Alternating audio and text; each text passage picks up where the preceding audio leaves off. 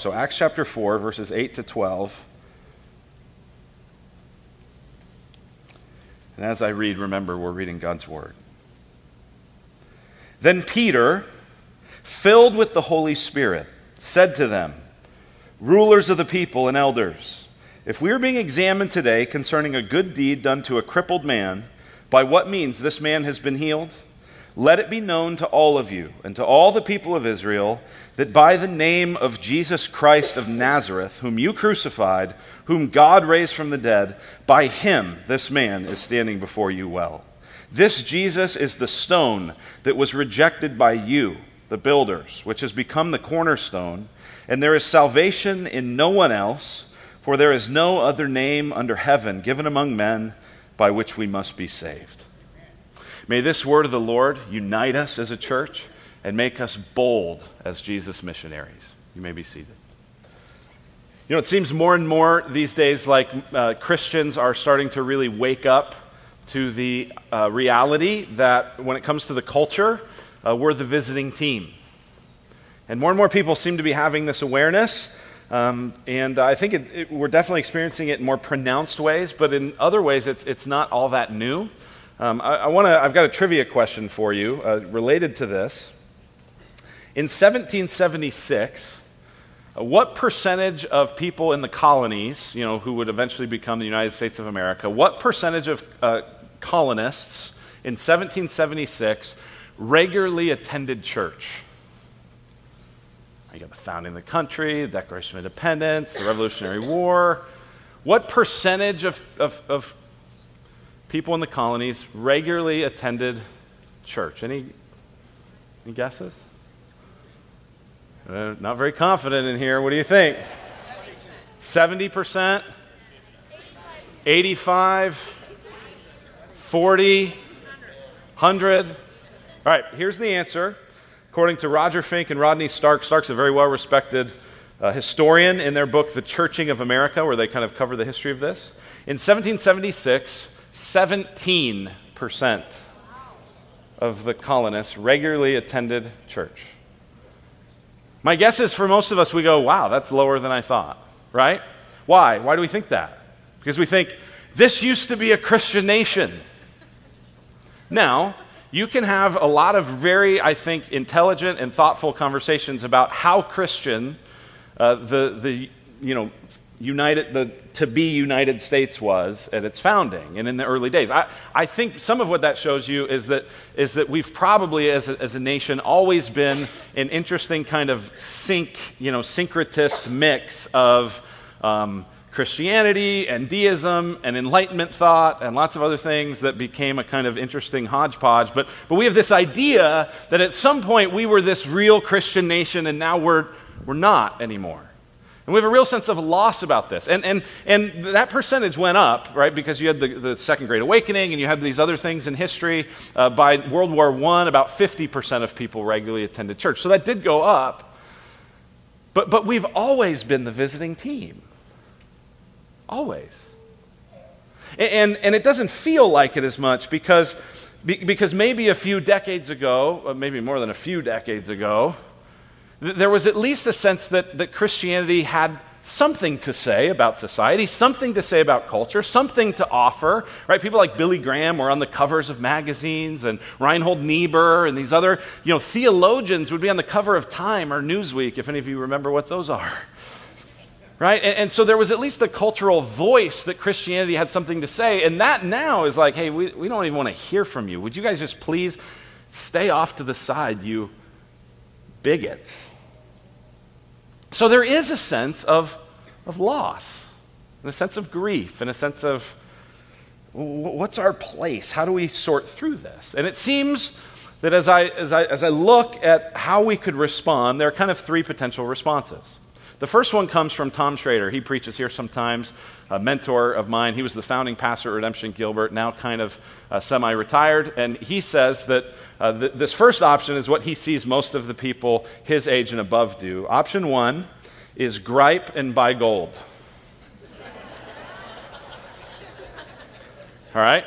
The world's going to hell in a handbasket. I'm going to gripe about it. I'm going to complain about it. I'm going to talk about how great it used to be. And I'm going to buy gold, because you never know, right? Like, this thing could all be falling apart. Armageddon might happen. Gripe and buy gold. That's one option. The second option is wither and fold. Wither and fold, right? Rather than just complain about it, go, you know what? Hey, we're probably on the wrong side of history here, and Christianity is just going to be a challenging thing to really hold on to, and maybe we are wrong about our faith, and we should just kind of capitulate to the rest of the culture. So we could gripe and buy gold, or we could wither and fold, or finally, and this is what this sermon I think wants to call us to, is we could learn to be bold. We could gripe and buy gold, we could wither and fold, or we could learn to be bold. You go, that rhymes, yes. You go, that's cheesy and corny. Yes, it is. But my hope is you'll remember it. You'll say, listen, we don't want to be people who just gripe and buy gold. We don't want to be people who wither and fold. We want to learn to be bold. And here's the thing. We don't have to look very far. We just have to open our Bibles. We have to look at the record of saints throughout history who have always been the visiting team and who, through the power of the Holy Spirit, have learned to be bold, to be humble and bold at the same time. And that's what we're going to see here in this particular story. Now, in Acts 4, it's interesting because it sort of marks the first significant opposition that we see in the book of Acts.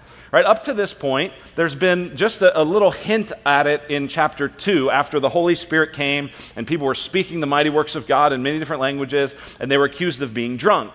But really, other than that, if you had never read the book of Acts before and didn't know anything about the Christian history before, if you just read chapters 1 through 3, you might be thinking, oh my gosh, Christianity is just going to take over the world. Everybody loves this. This is the most popular thing I've ever seen. Right, because the Holy Spirit falls in chapter 2, and Peter gets up when people are like, hey, what is this? And he explains, hey, this is because Jesus rose from the dead. You need to turn from your sin. You need to trust in him. You need to be baptized. And a bunch of people do that. It says 3,000 people did that. And in chapter 2, at the end of chapter 2, you see just this unbelievably sweet community that they're in. They're devoted to the apostles' teaching and a fellowship and the breaking bread of prayer. And in chapter 2, verse 47, there's this amazing declaration that they were praising God and having favor with all the people. And the Lord added to their number day by day those who were being saved, right? You just sort of imagine Peter, being sort of carried out of the temple on everyone's shoulders as everyone's just celebrating that Jesus has risen and Jesus has forgiven sin. And then you get to chapter 3, and in chapter 3, there's a man who was over 40 years old who was born without the ability to stand or walk. The scripture describes him as a lame man. He lacked the strength in his tendons and in his ankles and in his feet.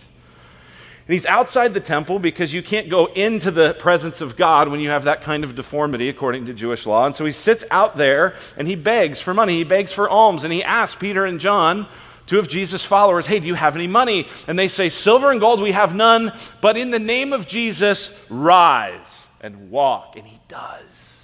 And he stands up and he leaps and he jumps and he praises God and he's walking all around. And it's this unbelievable miracle. And the crowds rush together. Peter, what happened? And Peter preaches again. And Peter tells them, listen, Jesus came to give you resurrection and refreshment and restoration. That's what this man is a picture of. He's a picture of a resurrected life. He was as good as dead and now he's alive again. He's a picture of refreshment in the presence of the Lord because now he can go into the temple. He's a picture of restoration. This kind of restoration that you see, this man being healed, this is what Jesus intends to do with all of his creation. But he expects repentance. He expects you to turn. He expects you to acknowledge that you rejected Jesus and that God raised him and put your faith in him. And we'll see here that thousands more people have done that. And so if this was all you'd read up to this point, you'd be going, oh my gosh, Christianity is just going to spread like wildfire everywhere. Everybody loves this. And then you get to chapter 4 and you realize no. And it's the first of many passages in the rest of the book of Acts. They're going to show us, no, Christianity will spread.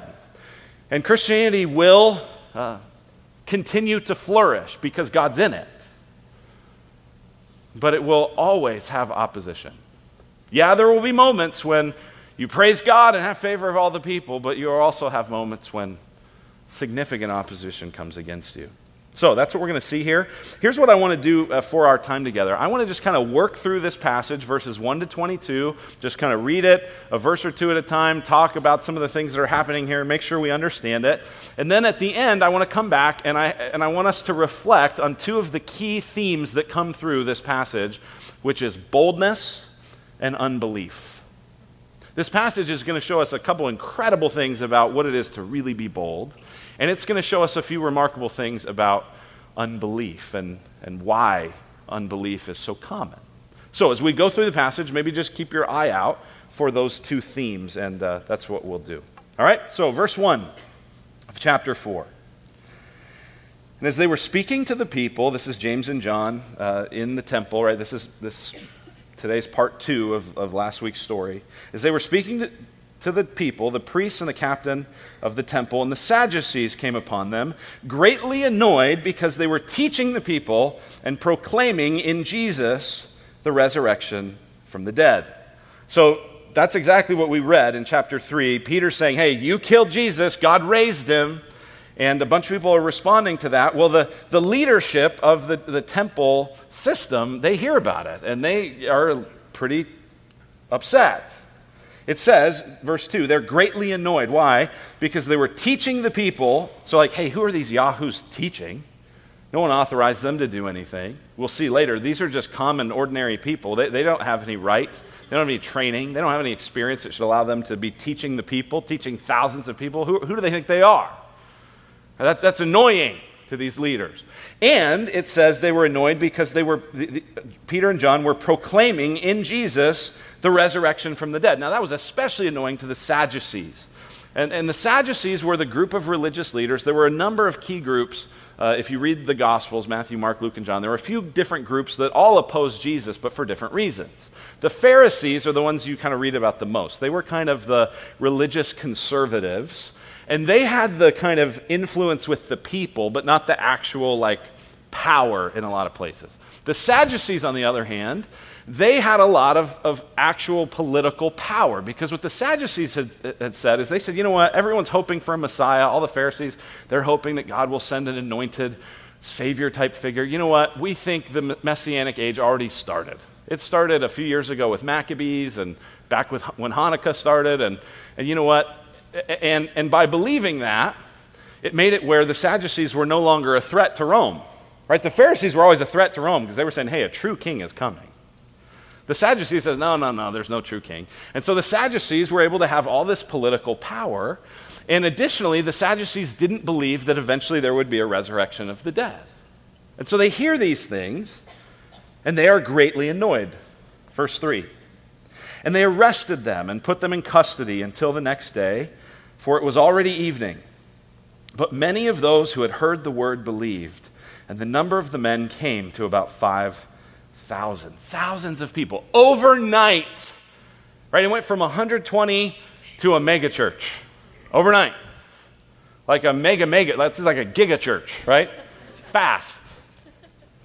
Verse 5. On the next day, their rulers and elders and scribes gathered together in Jerusalem with Annas the high priest and Caiaphas and John and Alexander and all who were of the high priestly family. In other words, all the big head honchos are together. Everybody who has significant influence in this Jewish council, it was called the Sanhedrin, every part of the Sanhedrin has come together. Now, we don't know how often they've gathered recently, but we know for sure that about 7 weeks ago, they were together, all these same people, for the Passover feast, and it was at that feast that they condemned Jesus to die. So all the same people who were there when Jesus was sentenced to die, they're back and they're here. Verse 7. And when they had set Peter and John in the midst, they inquired, by what power or by what name did you do this? Now, you have to understand how this setting would have felt. The scholars who study the Sanhedrin, they say that when this group got together, they would form kind of a semicircle, and they would set somebody in the middle. So you kind of imagine Peter and John, and they're sort of surrounded on all sides by these religious leaders who are the same people that put Jesus to death. What would you be feeling if you were them?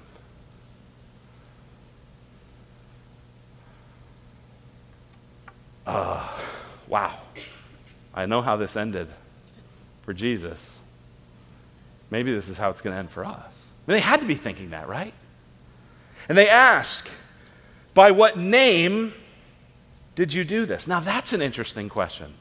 Because the last time, 7 weeks ago, that this group was all gathered together around Jesus, there was somebody who wasn't there, Peter.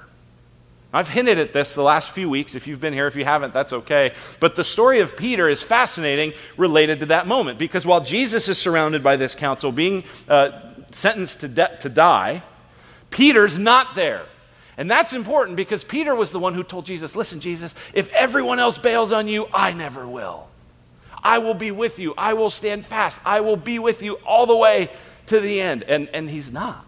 In fact, at that moment when Jesus is surrounded by this group, Peter is off and he's warming himself by a fire.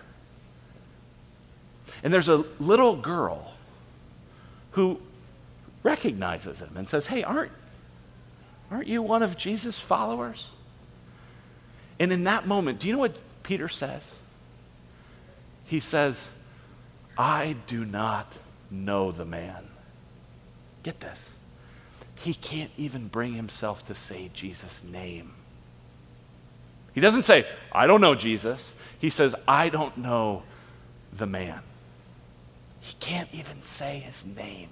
And now, what's the question that this group asks him? Verse 7, by what power or by what name did you do this?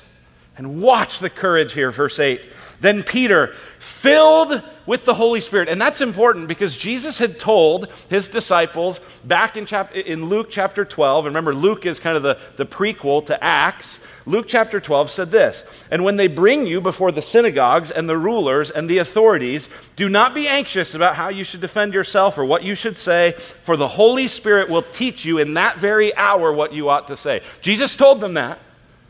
And this is what happens with Peter. Do you see it? Then Peter, filled with the Holy Spirit, said to them, rulers of the people and elders, if we are being examined today concerning a good deed done to a crippled man, by what means this man has been healed, let it be known to all of you and to all the people of Israel that by the name of Jesus Christ of Nazareth, whom you crucified, whom God raised from the dead, by him this man is standing before you well.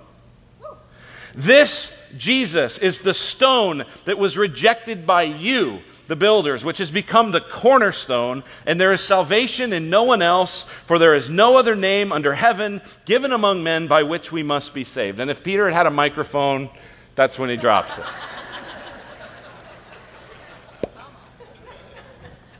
Now get this. Do you see the turn?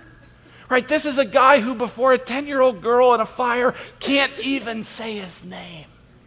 And now he says, you want to know what name did this? Jesus Christ of Nazareth. And he is the only name under heaven given among men by which we must be saved. Here's the crux of Peter's argument. He's saying, listen, you can't deny that we have power and authority because you see this man healed. The power that healed this man comes from Jesus, who you know did this all the time.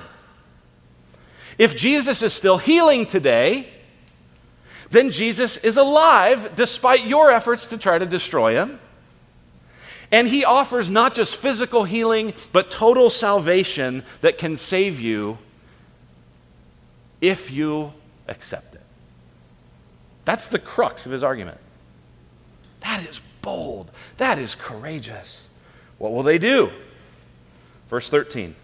Now when they saw the boldness of Peter and John and perceived that they were uneducated, common men, they were astonished. And they recognized that they had been with Jesus. They see this boldness. And they see it, as it says there, from uneducated, common men. The word common is the Greek word idiotes. Just your village idiots. And that's not, it's not saying they perceived that they were stupid or they were like morons. That's not what it's saying. It's just saying, hey, these are regular lay people who have not been trained. They don't have the degrees. They don't have the qualifications. They haven't been through all the training. Believe me, they've been trained, right? They've spent time with Jesus. And they go, yeah, we recognize, these are the guys that were always running around with him. But they're astonished, it says.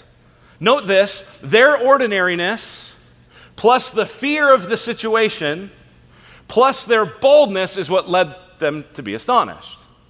Right? We think, oh, I'll astonish people if I have all this knowledge and wisdom. No. I'll astonish people if I have all this power and influence. No. No, what astonishes people is when we're absolutely ordinary and the situation is absolutely daunting, and in the midst of it, we still have boldness. That's when the world goes, wow, there's something to that. But notice how hard their hearts are. Verse 14. But seeing the man who was healed standing beside them, they had nothing to say in opposition. What do we say? Yeah, the guy, we've seen him for years sitting out there. Now he's standing up. Verse 15. But when they had commanded them to leave the council, they conferred with one another, saying, what shall we do with these men? For that a notable sign has been performed through them is evident to all the inhabitants of Jerusalem, and we cannot deny it. But in order that it may spread no further among the people, let us warn them to speak no more to anyone in this name. This is crazy. This is hard-heartedness. This is an unwillingness to see the truth of what's happened. Do you get what they're saying? We see the guy. We can't deny he's been healed. We can't deny a notable sign has been done. It's evident to everyone. But this thing can't keep spreading. As I read this, it reminds me of Pharaoh. If you read in the early parts of the book of Exodus, the people of Egypt are in slavery in Egypt, and God sends Moses to be a deliverer, and through Moses, this series of plagues happen. The Nile is turned to blood, and there's gnats, and there's all these different amazing, mighty, miracle works of God designed to get Pharaoh's attention, and Pharaoh can't deny that it happens. But every time he hardens his heart. There's actually a really funny place in Exodus 8 where there's the frogs. There's this plague of frogs. Frogs are just teeming up out of the river everywhere, and they're in the house, and they're in not like little cute frogs, like just gross, disgusting frogs, and they're everywhere. And Pharaoh says, okay, Moses, pray to God. Or actually, Moses comes and says, hey, listen, Pharaoh, I'll pray to God, and this will go away as soon as you want me to pray. When do you want me to pray for you? And one of the funniest verses in the whole Bible, Pharaoh says, tomorrow. Right, someday I want to do a sermon called One More Night with the Frogs, right? Like what? That's just crazy, right? But it's just this stubbornness. Yeah, I know this is God. Yeah, I know he's grinding me. But it's not that I can't see it. It's that I won't. They dig in their heels. It's interesting, too, I think, that Peter and John aren't in there. So how do we know what happened in this conversation, right? Luke records this conversation as though we've heard it. How do we know? Well, it seems evident that at least among this group of 70 leaders in the council, at least some of them have come to faith in Christ at some point later and probably told Luke, hey, here's what we said. So the message is penetrating into some individuals, but as a whole, this group has way too much to lose, and they say we can't let them keep talking about this Jesus. Verse 18. So they called them and charged them not to speak or teach at all in the name of Jesus. But Peter and John answered them, whether it is right in the sight of God to listen to you rather than to God, you must judge. For we cannot but speak of what we've seen and heard. In other words, hey, God told us to keep talking about it, and we're going to keep talking about it. And I know you're saying we're not supposed to, and I know you're saying it's kind of against policy to talk about Jesus. We're gonna. Because we're going to obey God, not you. Verse 21, and when they had further threatened them, they let them go, finding no way to punish them because of the people, for all were praising God for what had happened. For the man on whom this sign of healing was performed was more than 40 years old. Wow. Right? This opposition happens. And Peter and John are bold, right? They don't gripe and buy gold. They don't wither and fold. They're filled with the Spirit and they're bold. So what can we learn first about boldness from this passage? Here's the definition of boldness. The word is used in verse 13 when they saw the boldness of Peter and John. That word boldness means a state of confidence, of courage, especially in the presence of persons of high rank. Right? This is courage in the midst of fear. Right? Our assumption is often that if you're really bold, if you're really courageous, you'll never experience fear. That's not what this word means. This word means that in the moments when you really should be afraid, but you press through confidently anyway, that's boldness. Boldness is not never having fear. Boldness is stepping into that fear with faith. And they have this boldness. Here's the first thing we learn, our two lessons on boldness. First one is this: boldness is required for following Jesus because opposition is inevitable. Opposition is inevitable. Jesus told his disciples this in John 15. He said, "Remember the word that I said to you. A servant is not greater than his master. If they persecuted me, they will also persecute you. If they kept my word, they will also keep yours." Jesus says, listen, guys, hey, when I speak, some people hear it and they keep it and they love everything I say. Other people try to kill me. Do you think you're better than me? Do you think it will be different for you? Right, and this is what we see, right? In Acts 2, people are praising God. They have favor with all the people. In Acts 4, they still have the favor of the people, but now there's some opposition, and we're just going to see more and more and more of it. Listen, boldness is required if you want to be faithful because opposition is coming. Now, it's not required if you just want to gripe and buy gold. Just kind of go, you know what? The world can go to hell. I'm just going to keep my faith all to me. Well, that's not what Peter does. Peter says, hey, I want it to be known to you and to all of Israel and anyone else that will listen that this Jesus is the one who saves. Right? That's boldness. He doesn't gripe and buy gold, nor does he wither and fold and go, well, yeah, I know, I really shouldn't do this. I should stop talking about Jesus. You're right. I'm sorry. He doesn't do that. But he respectfully and courageously says, listen, I've got to obey God, not you. Whenever your expectation, leaders, comes against God's expectation, God wins. Listen, boldness is required for following Jesus because opposition is inevitable. If we're going to be faithful, if we're going to learn to be bold, we have to expect we're going to face challenges. Here's the second thing, and the most significant thing I think we see about boldness from this passage is that boldness is anchored in deep convictions about the gospel. Listen, boldness doesn't come mostly through personality. It doesn't come mostly through, there's a lot of knowledge, right? Because we've seen Peter's personality, and sometimes, even with as bold of a personality as Peter had, he withers and folds in front of the 10-year-old girl. And the boldness isn't coming from great knowledge because he's an uneducated common man. So what is this boldness coming from? Well, he's filled with the Spirit and he is anchored in deep convictions about the gospel. What are those convictions? Well, first, he is anchored in the conviction that Jesus rose from the dead. Look at verse 10.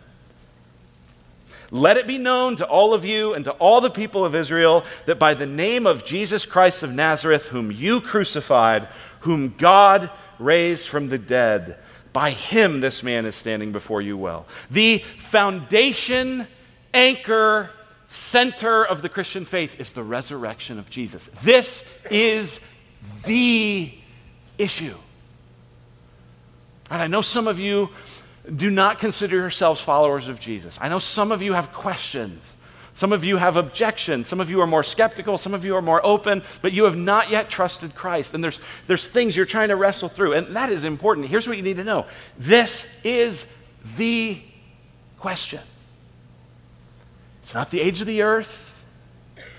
It's not, what about the Bible and science? Those are important questions. That's not the question. It's not, what about different sexualities and preferences, and what does God say about that? That's an important question. That is not the question. It's not about, well, what about the history of the church? I mean, that hasn't always been good, and the record of the church. That's an important question. It's not the question. The question is, did Jesus rise from the dead? That's the question. Peter says, I saw him rise from the dead. I saw him. Listen, that's the only thing that could explain how he goes from withering and folding to bold. That's the only thing. He goes, I've seen the resurrected Jesus. And that conviction anchored him. It gave him boldness. It gave him courage. There's another conviction that anchored him. Not just the resurrection of Jesus, but secondly, that salvation is only possible through Jesus. Salvation, rescue, forgiveness, relationship with God, the promise of everything being made new, that is only possible, Peter says, through Jesus. Look at verse 12. And there is salvation in no one else, for there is no other name under heaven given among men by which we must be saved. Listen, Peter says Jesus is not just a good religious leader. He's not just a miracle worker. He is the only way to experience salvation from God, rescue from God, relationship with God. There's no other name. Now, I realize that as you hear that, some of you hear that and you go, golly, that is so narrow. That, like, really, everybody's wrong except Christians? Here's what I just would ask you. Don't get upset at me. And don't get upset at Peter, because Peter didn't make this up. Get upset at Jesus. Because Jesus in John chapter 14, verse 6 said, I am the way and the truth and the life, and no one comes to the Father but through me. So it was Jesus who said that. Peter's just repeating what he heard Jesus say. There is salvation in no other name. So if you have a problem, take it up with Jesus. Now here's the thing. Jesus rose from the dead. So if a man can predict his death and resurrection and then do it, we should believe what he says. There's no other name under heaven given among men by which we must be saved. That anchors Peter. This gives urgency to Peter. It gives boldness to Peter. He goes, listen, I have to tell people this, even if it costs me, even if it hurts me, even if it kills me. People need to know because I want them to know God. And here are the people, the Sanhedrin, the council, the leadership of the temple, who of all people should know God, and they don't know God. I need to tell them. And so I will be bold, even if it costs me. Here's the third deep conviction that Peter had, is that we ultimately answer to God. Verse 19. But Peter and John answered them, whether it is right in the sight of God to listen to you rather than to God, you must judge. Peter's saying, listen, my boldness comes from believing with certainty because I saw him. This isn't something I heard, this is something I saw, that Jesus rose from the dead and that he is the only one that brings salvation. And you know what? Ultimately, I don't answer to people. I don't answer to human approval. I don't answer to councils. I don't answer to those groups. I answer to God. And to the degree as a follower of Christ that you have convictions on those three things, and to the degree that you lean into the power of the Holy Spirit, you'll have boldness. You don't have to gripe and buy gold, and you don't have to wither and fold. You can learn to be bold if you have deep convictions on those things. So, powerful encouragement, powerful example about boldness from this passage. But there's also some interesting lessons, I think, on unbelief. And the boldness is the part that stands out when you look at Peter and John. When you look at the council, though, it stands out how much they don't believe. So, what two things do we learn about unbelief? Well, first, this passage shows us that unbelief is normal in a fallen world. Unbelief's normal. This passage and every other passage in Acts, what's going to happen is God is going to work in a powerful way and people are going to go, what happened? Because their instinct is not to go, oh, this must have been God. They're going to have it explained, because since Adam and Eve sinned, right, before Adam and Eve sinned, unbelief was not normal. Unbelief was weird. Right? The normal thing was to trust God who had made us in his image. But Adam and Eve don't do that, and they disbelieve God, and so now it's normal to not believe. It's normal to not trust God. It's normal to say, I need you to explain this to me. It's normal to say, I don't know what I think about it. And I'll tell you, I think Christianity is hard to believe. I made a list of a number of questions that I legitimately wrestle with. And I'm not going to answer them, I'm just going to raise them. So that'll be frustrating to some of you, but it's hard to believe. And if you have a person who's been a Christian for a while and you kind of think, oh, unbelievers are stupid, like, come on, it's so obvious. Like, just hold on and remember how hard it is to believe this message, right? Here's a question that's I've wrestled with my whole life since I've been learning about God is, where did God come from? Right, everything else has a very clear beginning, and well, where did God come from? It's a good question. Why did God allow sin and evil in the world at all? Right, I know that Adam and Eve chose to sin, they chose to disobey, and that we are sinners by nature and by choice. We sin because we want to, and all the damage that inflicts is stuff we want. But why did God even make that possible? I mean, God could have created a world, right, where sin wasn't even an option. Where evil and pain and suffering and death aren't even an option. But he didn't create that world, he created this one. That's a great, hard question. How can God be one God and three persons? You ever try to explain the Trinity to a preschooler? I have. I've tried twice with my two older kids, and I will with two younger kids. And I'm sure the two younger kids will give me just as puzzled looks as the two older kids did when they said, well, Dad, you've taught me math, and I know that one is not three. How's this work? It's a good question. Did Jesus really rise from the dead? I mean, really? Because I've never seen anyone rise from the dead. I've never seen these kinds of miracles that seem to just be so commonplace in the Gospels. Really? And what about this question? How can so many people who don't love Jesus, how can they all be wrong? How can they all be sentenced to hell? Those are good questions. Those are important questions. And if you're a person that sort of scoffs at the unbelief in the world and in the friends and in the family and in the culture around you, let me just remind you how those things are hard to believe. Listen, people without doubts are people who are not thinking very deeply. But, and this is what's so key from this passage, yes, unbelief is normal. Yes, it is difficult. There are things in the Christian faith that are hard to explain and harder to understand, but here's what you got to see from this passage. Here's the second lesson. Unbelief is more biased than it wants to admit. Unbelief is more biased than it wants to admit, right? People who go, well, see, you just articulated all the reasons why I don't believe. But here's the thing. We imagine ourselves to be people who, I'm neutral. Right? I'm neutral, I'm rational, just give me all the information and I will make a reasoned, rational decision about what I think about it because I'm neutral and I'm just weighing the evidence. You're not neutral. You are biased and you have lots of incentives not to believe, right? That's what's going on here.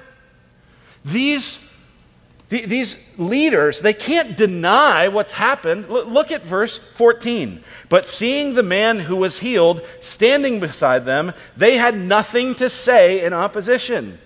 Verse 16. What shall we do with these men? For that a notable sign has been performed through them is evident to all the inhabitants of Jerusalem, and we cannot deny it.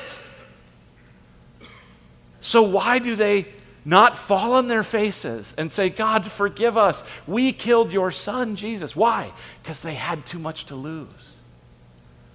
Because that would mean the loss of their power. That would mean the loss of their status. That would mean the loss of their influence. That would probably mean the loss of their income. That would mean the loss of prestige in their community. They had everything to lose. And listen, so do you. Because if you put your faith in Jesus, you're saying, I'm going to give up freedom. I'm not going to be king of my life anymore. He is. You're giving up power because you're going to yield to what he wants you to do.